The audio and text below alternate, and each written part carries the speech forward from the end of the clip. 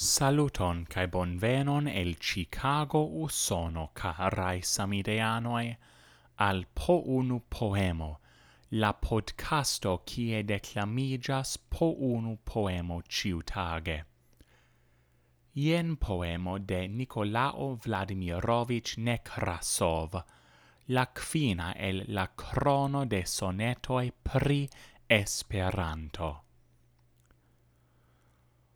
Ho helpu ciui Esperanton crei, el plei malgrandai eroi de la mond, ni cion aine eblan por idei, enigu al tresora gia fond.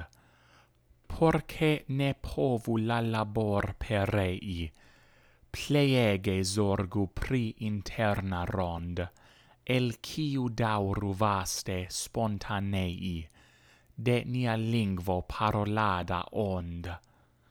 Mi scias, che per prunte pren extera, de fremda ornamajo degenera, progressas nur caduca viv comfort. Al Esperanto nur per nutro cruda, el la interno de la corpo nuda, maturas ega sen rivala fort. Dankon pro la ausculto, cae memoru la proverbon.